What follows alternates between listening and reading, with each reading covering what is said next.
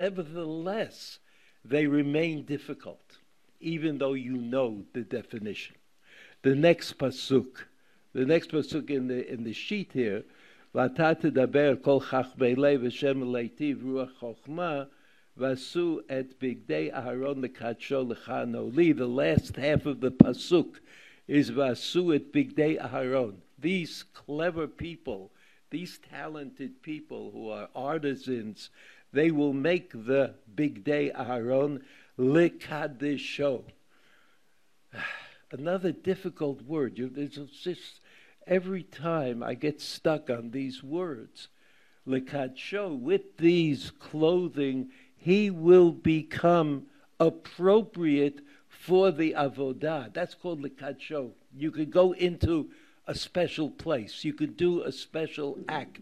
You become part of a special process. All of that is lekadsho, lechanoli, and he will be a priest. A priest meaning he can do all of these things. He can do, so that the clothing, I mean, you're born into the priesthood, but that doesn't mean you could just go into the Beit HaMikdash anytime you want and do whatever you want. You've got to be appropriately dressed. You've got to be appropriately prepared. Yichus, that's very important. But yichus has to have content. It has to have something special. There's got to be something special about that person. Pasuk Dalid, and this is the beginning of our difficulty. Ve'ela habegadim asher yasu. The pasuk says, these are the articles of clothing that we're referring to, that you have to make in order to dress the Kohen, in order that the Kohen should be special. The word special is kadosh, lekadsho. And the begadim have to be lechavod or letiferet. Right? I keep saying the words in Hebrew that I don't really understand. I mean, I could translate them if I had to. You know, it's one of the burdens of translation. You can't get away with it. You have to translate every word. So the early translations and the modern translations, they'll all have to translate. But you have to understand that just because I say it again, I'm repeating myself. You know, there are people like that who like to repeat themselves. So I'm one of those people. So even though I can translate those words, Kodesh, Kavod, Tiferet, I have to say that I still don't know what they mean. I don't know how it works. How do the begadim that the Ramban says are regular? You know, the Kohen, he gets a pair of pants and he gets an outer garment and he gets something to hang around his neck. And all of that are things that you could probably see in bas relief in some museum basement like in London or someplace of that kind. You go to the basement, like you should know, all the good stuff is in the basement. That's how they don't want anybody to see it. They meaning the people who write articles about the stuff in the basement, right? They don't want anybody else to see it before they've written their articles. So it's all there, but it's all there. And the Ramban is right. You could tell the difference between the king in Egypt and the people surrounding the king by the way they dressed.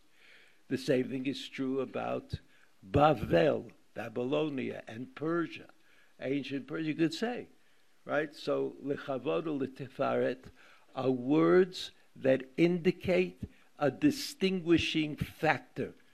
You distinguish the king. You distinguish the Kohen. He's not like everybody else. He's recognizable. Today we call that a uniform. We call that a uniform, and today everybody in the world adopts a uniform. Sometimes the uniforms change. In short,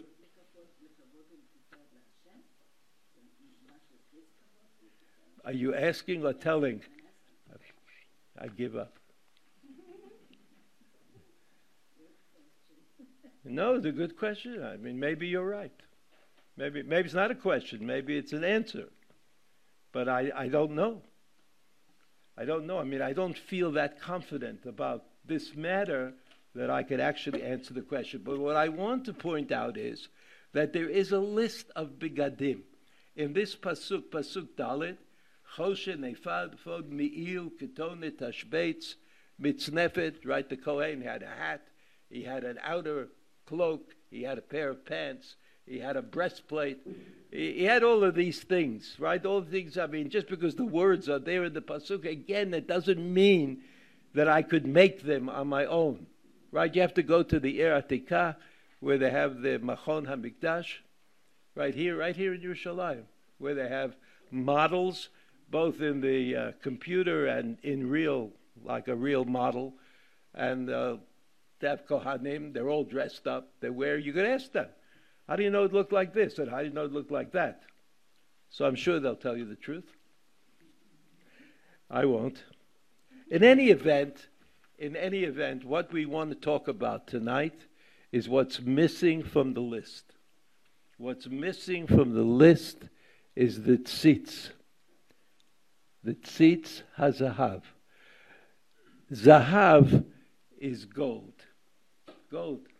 And a tzitz, what's a tzitz? What's a good, what? A head? Yeah, but it's not a band, it's a plate of gold, right, that you sort of put over here, around here, right? And on this plate of gold are inscribed the words Kodesh Lashem, or Lashem Kodesh. It's not clear how it goes, but if you look at the next pasuk in the list of psukim, pasuk Lamed Vav, you see that? It goes Bet Gimel Daled Lamed Vav. This was made by me. I didn't know what I was doing exactly. But here, look at Pasuk Lamed Vav. You see? Vasita tzitz zahav tahor. You make a tzitz out of pure gold. Can you do that? If you make something out of pure gold, doesn't it fall apart? Or bend? Or no? Don't you have to put in something that is... Like when we buy something made out of gold, it's not just gold. It's something else that makes it sturdy. No, you're not involved in this area of human endeavor. I am. It's copper. It's what? Copper. So copper is not gold, right? No, but it strengthens the gold. Otherwise, it's too soft. Good, thank you. So when you say you make a tzitz out of zahav, out of gold, you mean mostly gold. Because if it's not got something else in it to make it sturdy, it'll just crumple. Right? Gold is very soft. I don't know, very soft, but it's soft. So you make a tzitz zahav tahor, that's what it says in the pasuk. Zahav tahor, pure gold. Pure gold sounds like unadulterated, without anything added to it, without copper or any other kind of metal. And then, second thing says, is pitachta ala pituchei chotam kodesh lashem. You have to engrave on it the words kodesh lashem. You have those words, right? The next pasuk, v'samta oto al ptil techelet, and you use a ribbon that is colored techelet. V'samta alav. Usually the way it's depicted is you have this plate that's about this big, right? It has a hole in either side, and you take a ribbon and you put the ribbon through the holes, either outside or inside the plate, and then you tie it onto the back of your head. How does that sound? Sounds good. Then there's another ribbon that's in the front. There's a third hole in the top, in the middle, and you pull that across the top of your head over the hat that the Kohen wears, and then it's really fixed.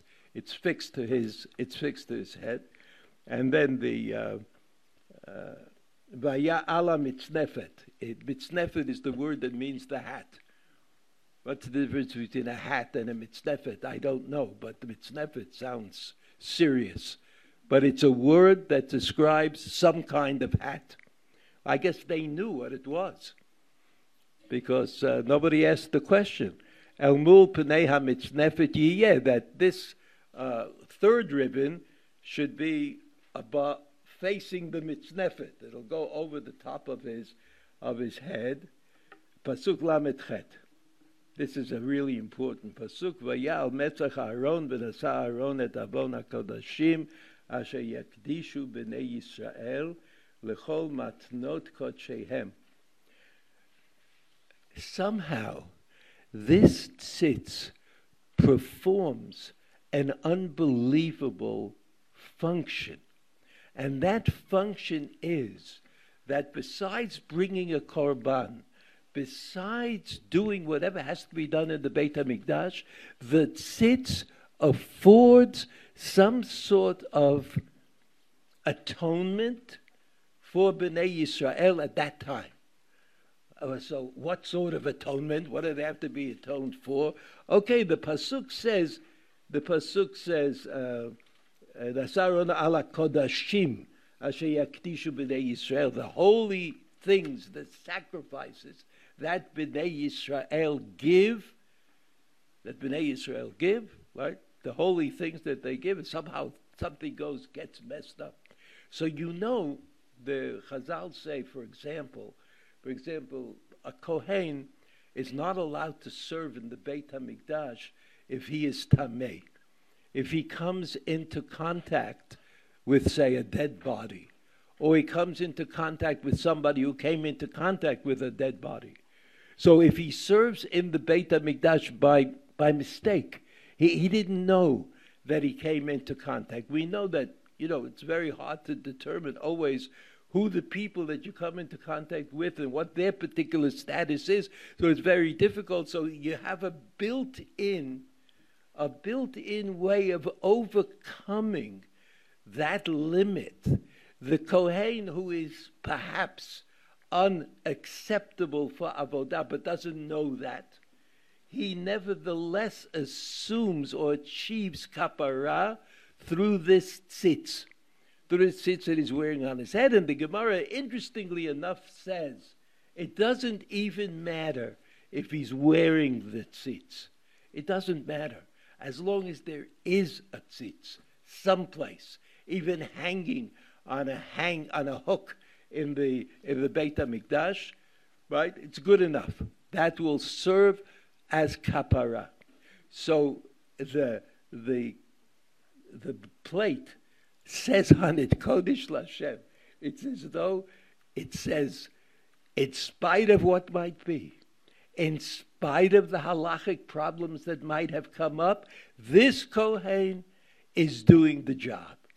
This Kohen is doing the job. It's an interesting idea. And it's also explains to us to a certain extent why this tzitz is not included in the list of bigadim that are at the beginning of the parasha of Truma, right? The pasuk that we saw above, ve'ela bigadim, pasuk dalid, for asher yasu choshen ve'efad me'il, etc. But the tzitz is not mentioned because the bigadim are lechavod u'leteferet, and the tzitz is kodesh Lashem. I want you to understand that. And the tzitz is operative, right? The tzitz does it, even if he's not wearing it.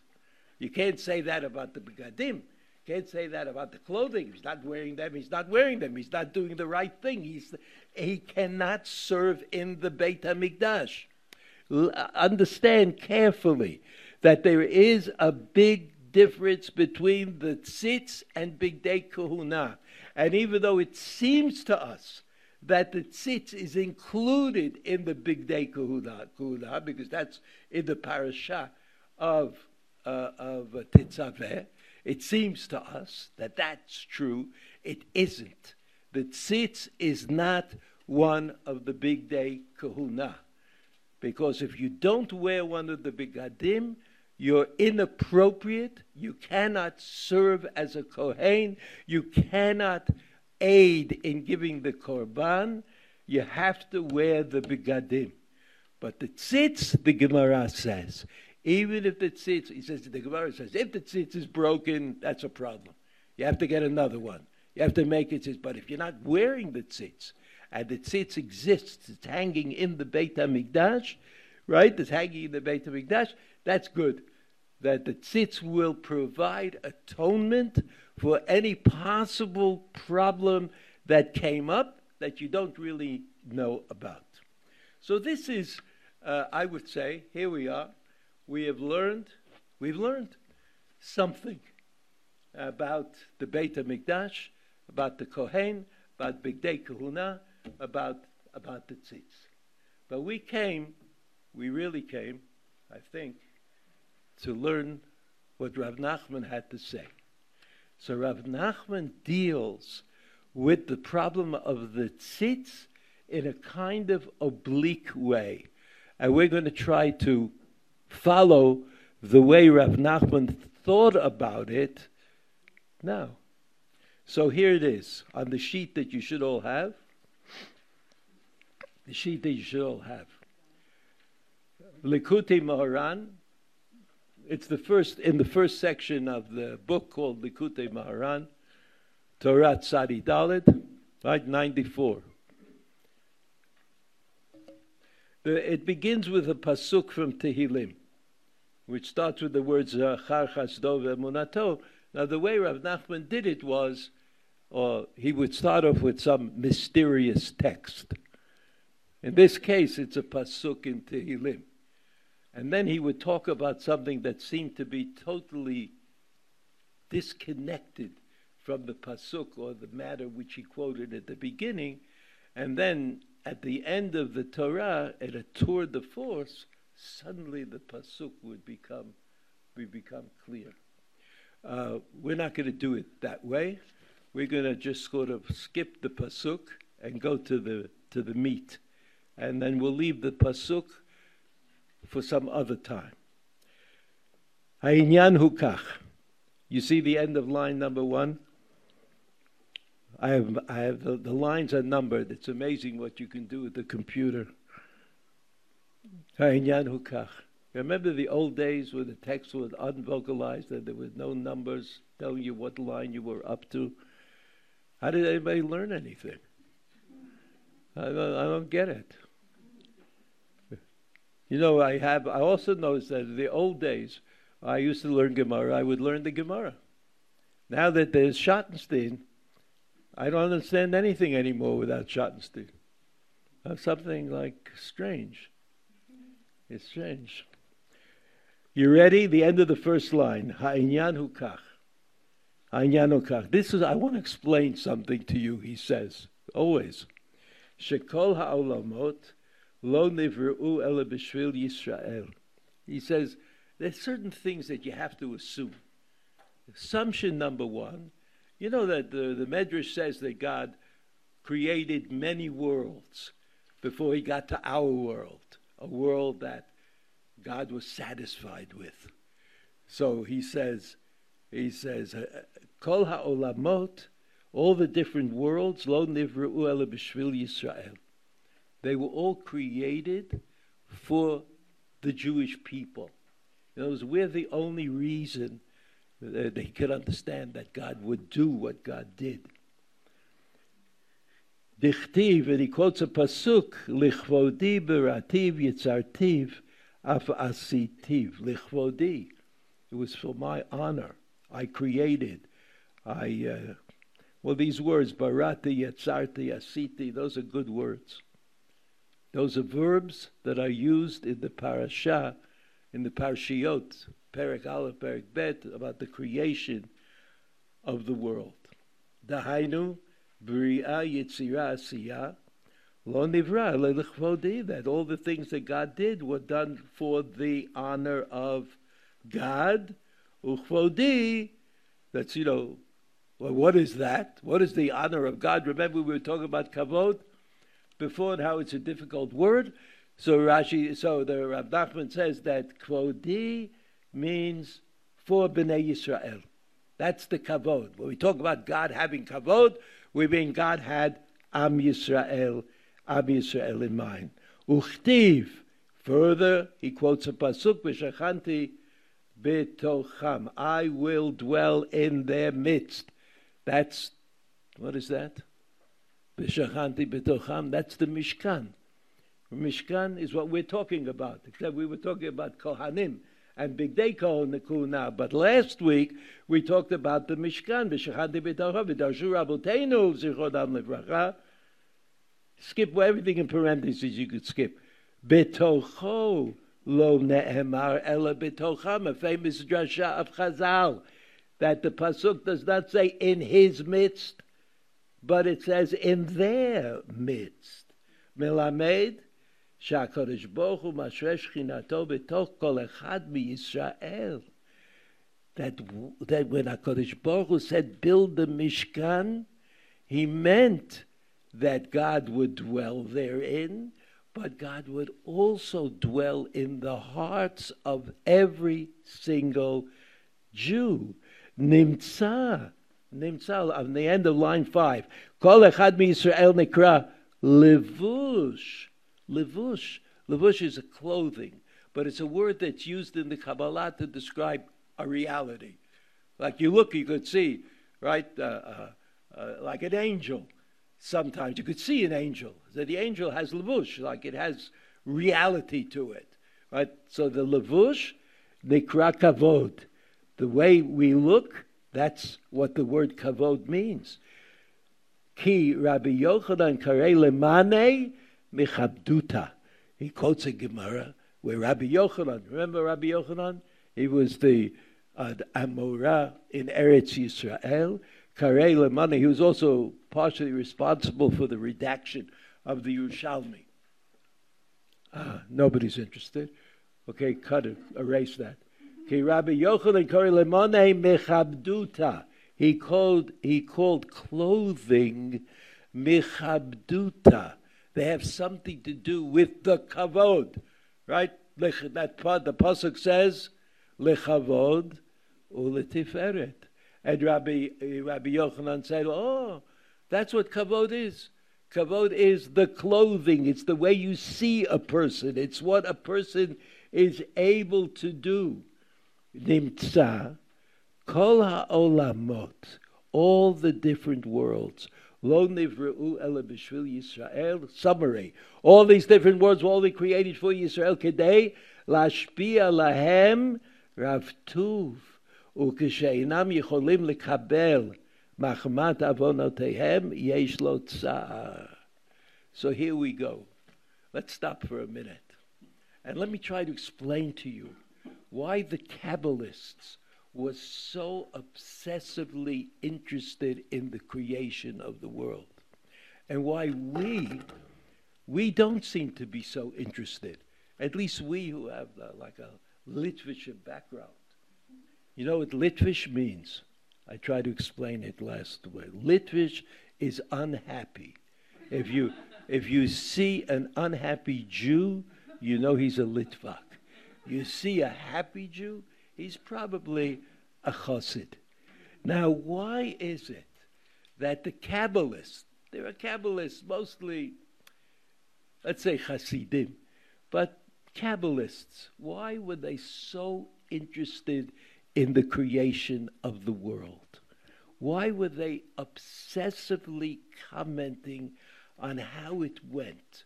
Why weren't they satisfied with the description in the Torah? The Torah says, and God said, let there be light, and there was light, and that's good. That's good for me. Any Litvak will tell you, God can do anything. So God said, let there be light, so there'll be light. I mean, it's not a problem, it's not a question, it's not something you have to even think about, right? Not everything you think about. Did you know that Litvish theology is determined by the ganenet that you send your children to at the age of 3, 4, and 5. She is the height of Jewish philosophy, because in the Gan she has to explain how God created the world, and she does. She explains it, and in the Gan, she has to tell the children what Shabbat is all about. And she does. And no one ever contradicts, adds, refines the words of the Gan Eden. So there are some people who say, I don't know if they're right, that Jewish education in Eretz Yisrael goes backwards, right? It starts at the highest level and goes down thereafter, because by the time the child gets to the 6th or 7th grade, if he or she should accidentally ask the question about the creation of the world, so the teacher will tell him, we don't talk about those things, or you're not supposed to ask that kind of question. Here's a lollipop, right? That's the way. But in the Gan, if you ask a question about the creation of the world, Eifo Hayam, Ma'asa, Ma'ani Mevin, the Gananot and the Sayaot are happy to try to answer that question, right? So that's the way it is. But why was it that the Kabbalists were so interested in the creation of the world that they created structures upon structures which enabled them to understand, like Rav Nachman is explaining? Rav Nachman explaining is that God created all of the worlds. And the reason that God created the worlds was that there should be Am Yisrael. And that Am Yisrael has to recognize the fact that the creation is just for them. I mean, why is he saying all of this? What he didn't understand, he Rav Nachman, and before him the Arizal, and before him the earlier Kabbalists, Rav Shimon ben Yochai, and his friends, they couldn't understand how was it that God could create a world that seemed to be such a mess. That was the question that troubled them. The world was a mess. Why wasn't it true that people did what God wanted them to do? After all, God created them. Isn't that the natural thing? Rav Nachman asked it in this way also. Isn't that the natural thing that if your father asks you to get him a cup of tea, you don't say why? You get the cup of tea. That's what you do. So if HaKadosh Baruch Hu says, keep Shabbos, the reasonable thing is to expect that everybody should keep Shabbos.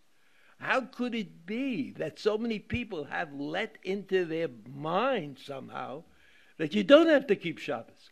We're not talking about I'm not talking about whether it's an Aveira, if you don't know, if you do know, if you're a Tinok Shadish, but I'm not talking about this, talking about the phenomenon. The phenomenon, there's certain things that can't happen, right? Can't happen. Niagara Falls is not going to go backwards. Can't happen. There are certain rules of physical rules and chemical rules that exist in the world that we live in and that we can discern. We can find them. And we don't ever expect the rule to be abrogated. Even if you think that God could abrogate the rule, right? He could stop the sunrise and the sunset. But it doesn't happen. It's not the world we live in.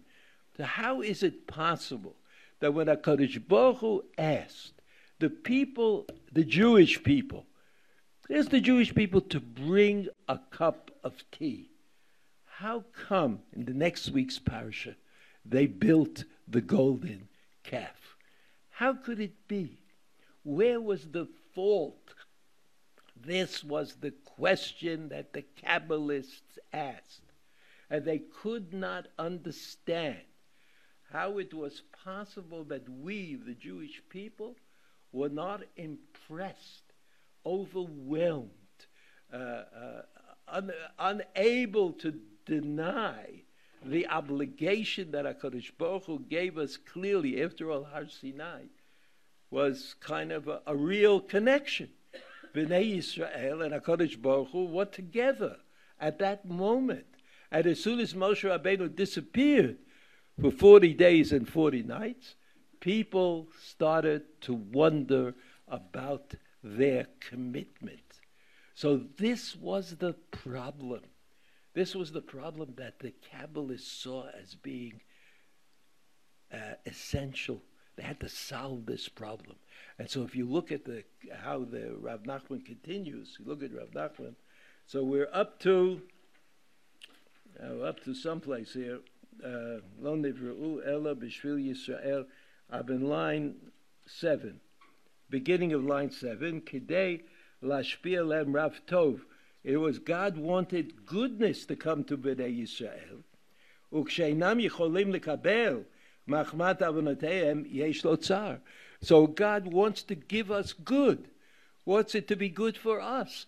But when we deny Him, when we deny the mitzvot, when we do avonot, we transgress, then it can't happen. The goodness is not going to happen. V'yesh lo tzar. It's as though God is despondent. Shne'emar, another pasuk in Yeshaya, b'kol tzaratam li tzar. I don't want to. That's what the pasuk says. He has this amazing knack of finding pasukim that agree with him, Rav Nachman. It's absolutely amazing. Machmat behirut or hachesed. But because at the same time there is the light of chesed. אי אפשר לקבלו כמות שהוא, וצריך לצמצום הקדוש, היינו כשרוצה להשפיע רב טוב, צריך לדבר. So God has to, in order for God to give us the good, in spite of the fact that we've done bad, right, God wants to bestow upon us goodness. We don't deserve it. We don't deserve it. So there has to be tzimtzum. Oh, wow, that's a word. The Kabbalists love that word. They loved it. Tzimtzum means to lessen, to make yourself small. Make yourself small. That God had this option of kind of having less God, taking up less room, less effective. And he says, Hainu kisherotzer lashpia rav tuv tzarich ledaber. He says, what's less God than God? Dibur. What's more than the dibur is speaking. When God speaks, but there's nothing else, there's only speech, is less God. And you know that the Rambam also says that, the Rambam Moreh Nevuchim says that God, the Rambam didn't like the idea that God was like anthropomorphic. The Rambam didn't like that. He thought God was God. So what do we mean when we say that God speaks? So the Rambam said, well, God created the voice. It wasn't like God's voice. It was a created voice. And the created voice spoke. And that the Rambam was happy with that. I don't know if everybody else is happy with that, but he was happy with that. So that dibur equals tzimtzum. It's less God. It's not like God at Har Sinai. Har Sinai, there were clouds, and there was the sound of the shofar, and there was thunder and lightning and speech. It was all there, everything. So that tzimtzum is lidaber, to speak.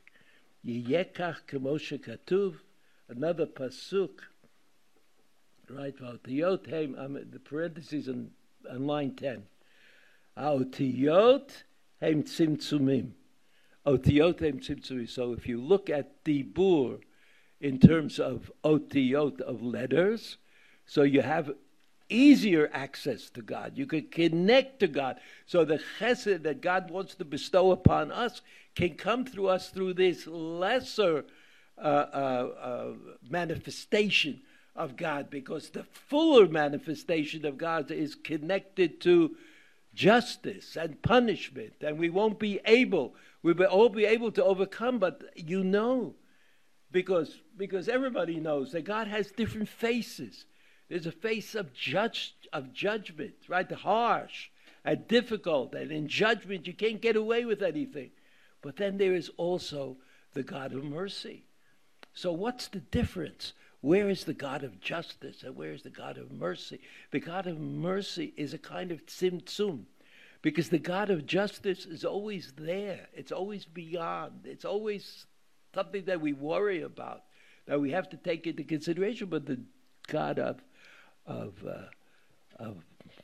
mercy, right, is like tzimtzum. God said, you're not getting all of God. You're getting only a part of God. And that part of God that you're going to get is called tzimtzum. So here we are. here we are. What I'd like to do is skip a little. No, I don't have to skip a little. Hotiyot, line 10.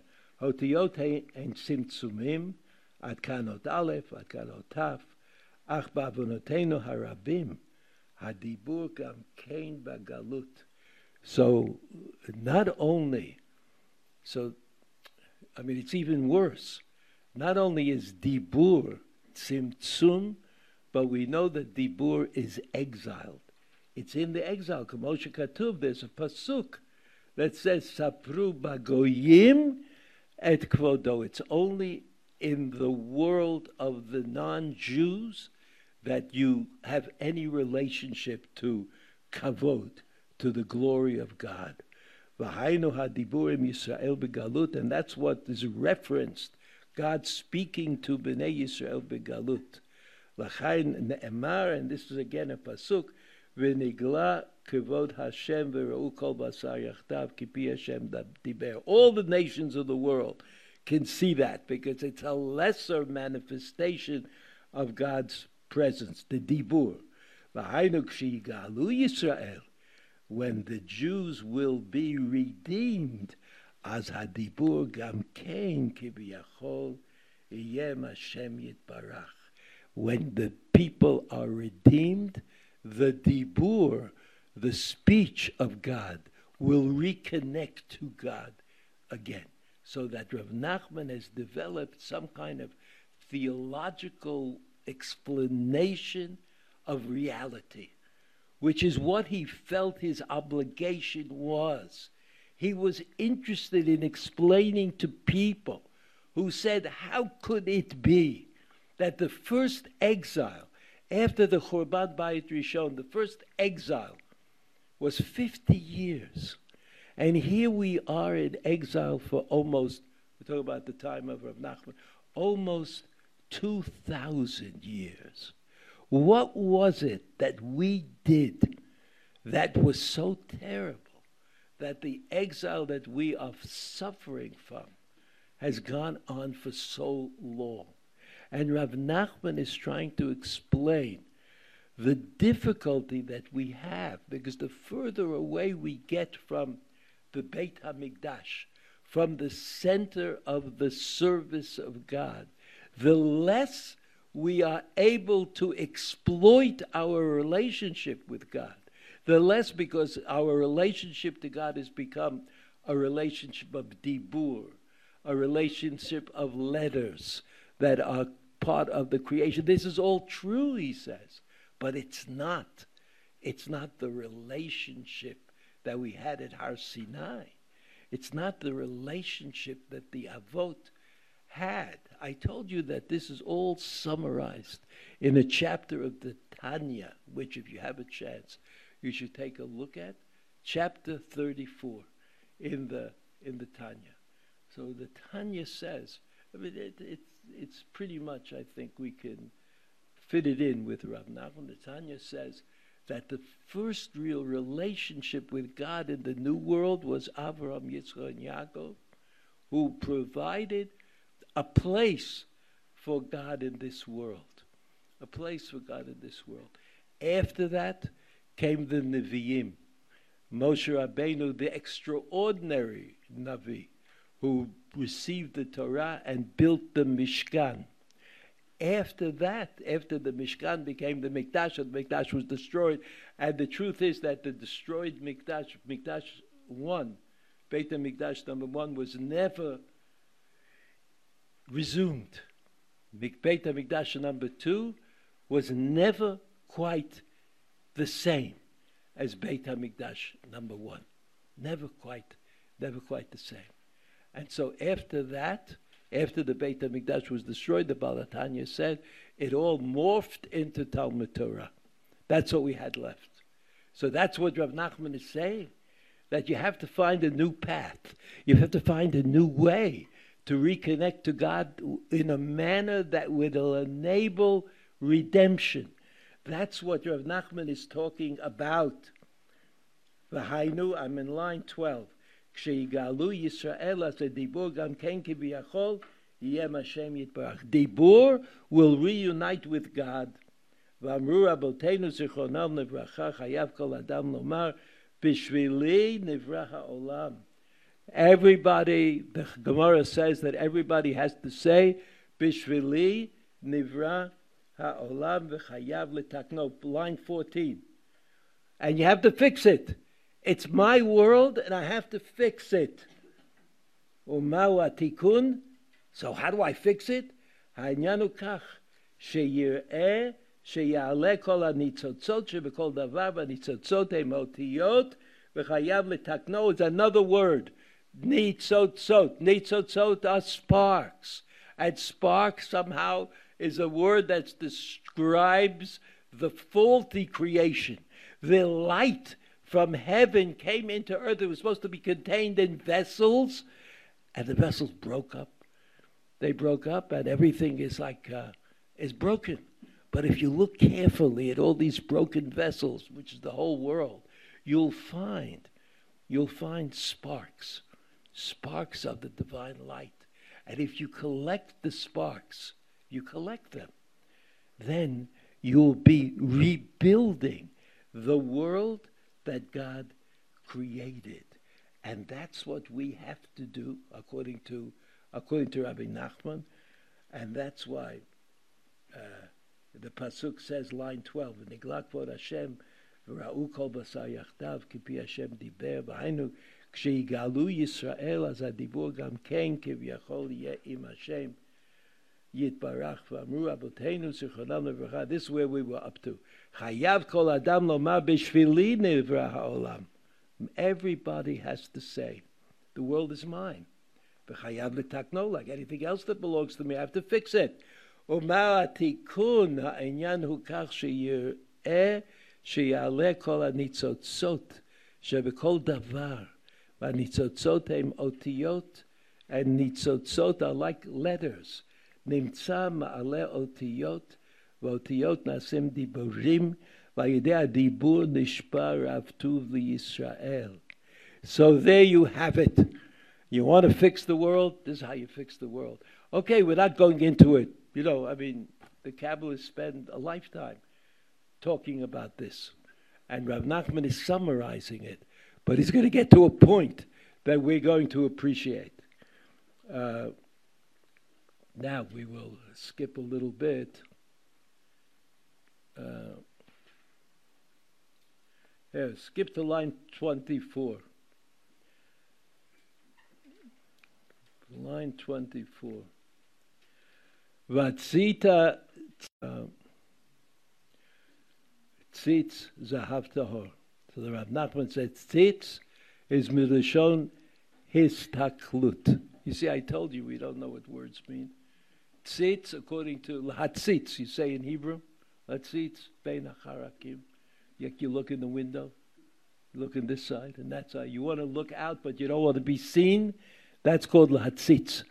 That's called lahatzitz, to look. So he says that's what the pasuk is about. Milashon histaklut. Milashon histaklut, line 25. Keshehu tahor kadnal be'emunah uvechokhmah az. He says when the person reaches some level of emunah, of faith, and chokhmah, then the pasuk continues, pitachta la piturechotam, you engrave on this tzitz, hainu, shetiftach al yedei ayin kazeh, hanitzotzot, hachatumim, bechol hadvarim, v'ta'aleh otam, kadosh l'Hashem, you pitachta alehem, you engrave it. What does engraving mean? Well, you take something out of something. You take something out of what you started from. That's the tzitz.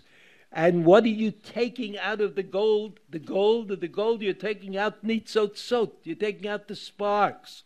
And by taking out the sparks, you're improving your religious situation vis-a-vis heaven. And that will bring you ultimately to Geula, to redemption. And that's Kodesh Lashem. Kodesh Lashem. So you see, Rav Nachman had a somewhat different idea. He looked at it differently, and the result is a little bit different. The tzitz, according to Rav Nachman, is the ultimate object that teaches us what the Arizal was talking about.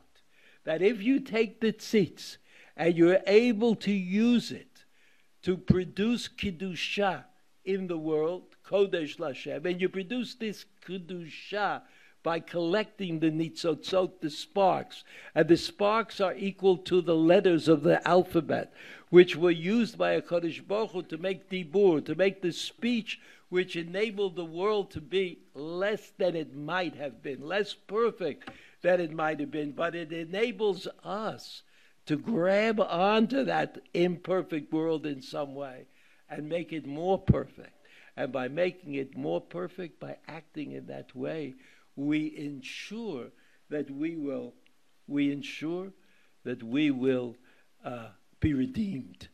And redemption is the topic that Rav Nachman of Bratslav could not get away from. You know that, I'll just leave you with a story. We talked about the fact that the Kabbalists couldn't understand how anybody could deny God. So I think I told you the story. I'll tell it again. It's a good story. Rav Nachman, when he came to Uman, he wasn't there very long. It was just a place where he died. But while he was in Uman, he had a certain connection with people who were not religious. And the Hasidim, we didn't have many Hasidim, I think, in those days, but the Hasidim were a little nervous about that. They said, people talk about Rav Nachman, they say he's a little off, they're like it's strange. Why you keep talking to these non-religious people? And apparently Rav Nachman used to play chess with the doctor. So I think I told you the story. A doctor in those days went to University of Warsaw. Right? Rav Nachman was in Ukraine, right? Someplace in between Kiev and Odessa is Oman. So Rav Nachman would go to the doctor's house and he would play chess with him on his back porch. So far that seems a little innocuous, but the Hasidim said, what are you doing? Rebbe, you're supposed to be sitting and learning Torah. You're supposed to be giving out, great advice to people. What are you sitting in and learning and playing chess with the doctor? Now you know that the doctors in those days were all non-religious. But in order to become a doctor, you had to go to the university. And if you went to the University of Poland in Warsaw, you couldn't really go to the heads of the university and say, look, I'm Shomer Shabbos, I don't want to take the test. And if you make me take the test, I'll sue you. Or it didn't work that way. If you went to university, you did what they told you to do, because that was the deal. That was the deal. The second deal was they didn't want the Jews to be doctors in their place, in the big cities, in well-known locations. So they took the Jews as doctors, b'tnai, with the condition that they would go back to their hometown and become doctors. That was they didn't want to send Goyim to a Jewish town, and they didn't want the Jews to go to a non-Jewish city. So that's how they did it. So the doctors were always non-religious. After going to medical school, where you couldn't be Shomer Shabbos, it was a little hard to remain religious. So the Hasidim said to Rav Nachman, what are you doing? We have had enough trouble with public relations. A lot of people don't like you. So why are you doing things that make even more people dislike you? Question.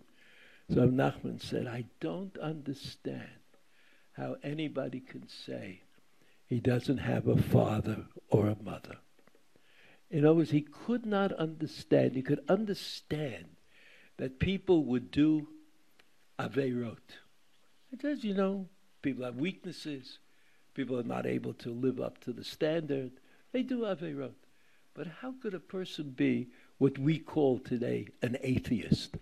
How could a person think that he comes from nowhere, that he was immaculately conceived. He said that he didn't understand, and that's what he was talking to the doctor about. So you see again, Rav Nachman looks at this pasuk that says Kodesh Lashem about the tzitz, and he sees in it a world, that when you say that it does something for Bnei Yisrael, it creates a standard of Kedusha for Bnei Yisrael. Rav Nachman says, you know what that means? That means that tzitz enables us to fix the world. That's why we're here. We're here for Tikkun Olam. Tikkun Olam in the most elementary fashion. The world that was created has to be fixed because the kelim, the vessels that were intended to hold the light from heaven, were broken, and the nitzotzot escaped. And they have to be collected as was originally intended, and that's our job. Our job is to collect those nitzotzot. The way we collect those nitzotzot seems to be by doing what the Torah